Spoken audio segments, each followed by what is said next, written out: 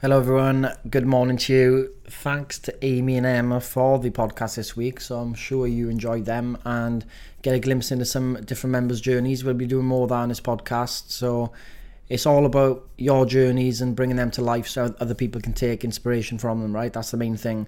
I want to bring up the topic of generational health and how if your why to get healthier isn't strong enough just for your sake, it needs to be for the sake of your family, your friends, your kids. And some of you don't have kids, but you need to get into the mind process of, well, people are gonna, the ones that look up to me or the people in my circle of influence are gonna mimic some of the stuff I do, right? So if you've got kids, you must put health as a priority.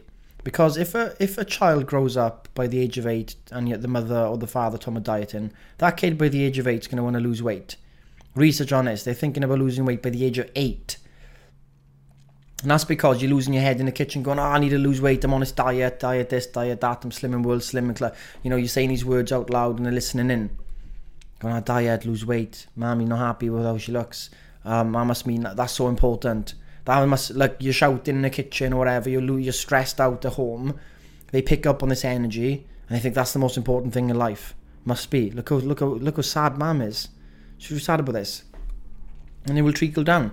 Same with the finances and stuff like that.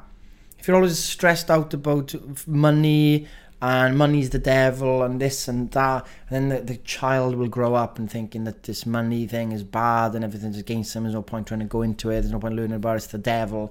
And there's even phrases in Welsh where you're not allowed to talk about money on the dinner table type of thing. It's like forbidden talking about money. So there's a lot of stuff we're doing and we need to think about this, how it filters down. So if your why is not strong enough on its own for yourself to get healthier, do it for the sake of your family and friends and kids if you have them. That's the first thing to bring up. Second thing is to bring up, what is it your fault you're overweight? If you're listening and you are overweight, is it your fault you're overweight? So sit on that question for a second. Is it your fault you're not where you want to be with your body? Right? I'm not making this for shame purposes, just asking the question. Now you answer that and you go, I think it's not my fault, no. Well, it could be my fault. Here's what is not your fault. Diet culture is not your fault. That study about the girl at 8 years old thinking about losing weight, she didn't want to think those things. Basically, mechanical process is kind of words and stuff and me filtered through, conditioned her mind, absorbed it all in. Now she's thinking about it. That was part of a thought process. So diet culture and all the crazy diets from the 70s, 80s, 90s, low fat, low carb, this is good, this is bad, all of that stuff filtered into your brain from a young age is not your fault. You could not have done anything about it. So you can't change that. That is not your fault. What else isn't your fault is your hormones.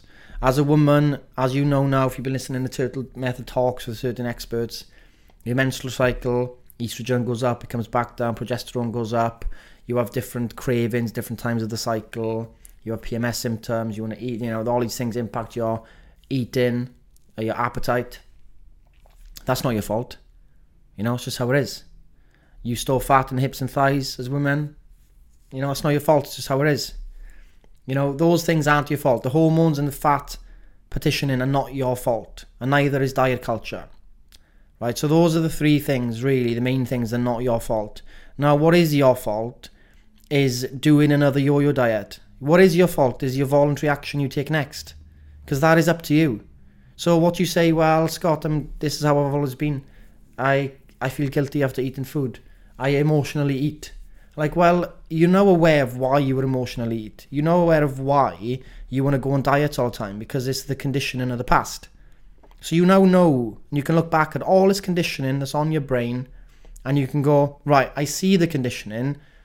My next step is my choice. It has to be. And if your next choice is to go back into the conditioning, that is your fault. But you can go the other way. So there's the radical responsibility has to happen here. We can be as empathetic as we want, right? There's a lot of empathy out there for people who've gone and been born into this diet culture conditioning, born into these mindsets and poisoned brains. There's a lot of empathy. We get it, right? It sucks. It really does suck. But now it's time for responsibility. And responsibility the good news is it comes down to the only thing is in your control, which is your voluntary actions. And the only thing, you can only take one action at a time. You can have multiple thoughts. You can think about doing X, Y, Z right now. You can think about this and that and that. But the magic is you can only do one thing at a time. So if you focus on one thing at a time, right, and those voluntary actions are responses, not reactions. You're not always reacting to the diet culture conditioning of the brain. When you're responding because you see the conditioning, I see that, I get why I'm thinking that thought. I understand it, but it's not real, it's not true, it's bullshit, it's mechanical, it's automatic, bam, pops in my head. But I get it, I am like that because that's how I've grown up. I see it, now I see it, can I go the other way? Does seeing it dissolve it? Or, does seeing it help me move away from it? Or am I always going to react to it and then keep blaming it?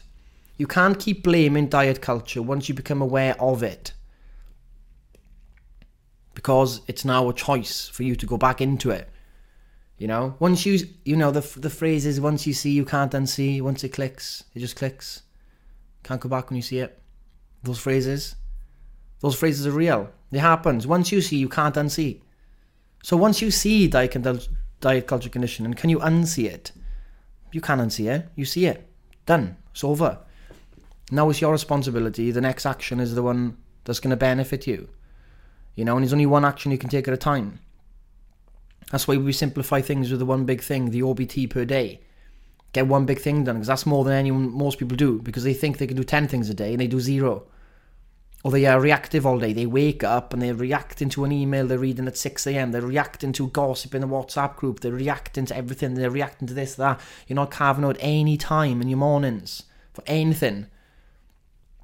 I was having food last night and I was speaking to these kind of a business mastermind group. And one guy was there and he's, shared his story over the last 3, 4, 5 years.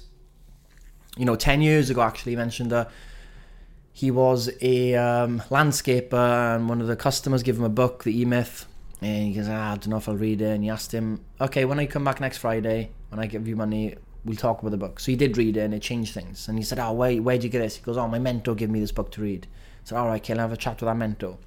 So he chatted with that mentor and the mentor's putting him on these books, reading the book, similar mindset stuff we're talking about. And it's like, the mornings are key, you've got to do this and that. And, within the last 4 years, he's taken a business from a one-man kind of job, landscape and small business, to now a multi-avenue business turning over 6-7 million a year, And, the main thing he said, the main thing that helped him is this routine he's got. He is putting stuff into his brain that benefits him. His voluntary action is, I'm going to put the wisdom from the people that have achieved what I want to achieve into my ears in the morning. I'm going to carve out an hour in the morning when I wake up to go for and get 10,000 steps in. He gets 10,000 steps in every morning before he goes and starts his day. Right? He hits the gym 3 times a week. And he doesn't have any meetings before 10 or 11 a.m. And he doesn't get anyone in touch with him. So he's built this and he's like, that is the key. Not like all the tactics and stuff, even though they are important. But it's being able to understand where the power lies. The power lies is when you wake up, you give the first part of your day to you. Whether that's a workout, whether it's a walk, whether it's meditating, or it's reading, or it's listening to a podcast or something, you put something to the brain, and you are essentially trying to condition it in another way, right? But you're putting good stuff in, and that's the actions you take. So when it comes to your body, right, you need to know that every day is a new day to start and give yourself, good, nutritious foods. Or understanding that you can have the Mars bar, chocolate bar, whatever. It's not the end of the world. You're playing Tetris every day with your macros, and that's all you got to do. But you've got to give yourself some time to do this. That's the thing. You haven't got time. You have got time. You're wasting most of it. That's the problem. Yeah, I'm so busy. But yeah, everyone's busy. A lot of people are busy. We can't keep saying I'm too busy. Because everyone's busy. A lot of people are busy. I can't empathize with all of your situations in terms of time because I'm not you. I can understand from my point of view. I know for a fact, even to this day, there's time I waste in my days. Right? I go on my phone and I get sucked in too often to things I don't want to watch. I'm on Twitter, I don't want to do it, but I do it. I'm going to, and you work on it. I don't go to bed early enough for my liking. Sometimes I go to bed, and most time without my phone. Sometimes I don't. There's always things for me, and I'm the only person that knows is me. You can tell me all you want, like, yeah, you can carve out time, I get it. But I need to look at myself, same as you. You need to look at yourself. Can you wake up half an hour earlier? Can you give yourself another half an hour at the end of the day? Can you take a full lunch break and actually give that time for yourself to go and track your food, make sure you were reading, listening to something, go for a walk? We got to take responsibility now. We see what the world's done to people's brains about dieting. We understand it. We need to take responsibility. So your responsibility lies in your next voluntary action. So whether it's going to be a good one or a bad one, it's up to you. And that's all you can do next. Is literally 2 options. The good option, an option is not going to serve you. And you can go and listen to that. You can shut this podcast off after I finish in 30 seconds and go on your phone and scroll Instagram. Or you can get up off your chair and start going for a walk and ready for it. Or you can go and do that workout you've been waiting to do. Or you can go and track the breakfast you've just had or you're going to have. You can make it an action as positive, and that will feed back into more positive action. And that's how you build momentum every single day. But it starts with the start of the day. And then the day will go on your way. Starting to build momentum later on in the day is difficult. That's why a lot of people quit. But start with positive action that reinforces the person you really, really want to be. And that is up to you. That is your fault if you don't do it. So that's my spiel for today, guys. Have a good day. Get your one big thing done. I'll speak to you all soon.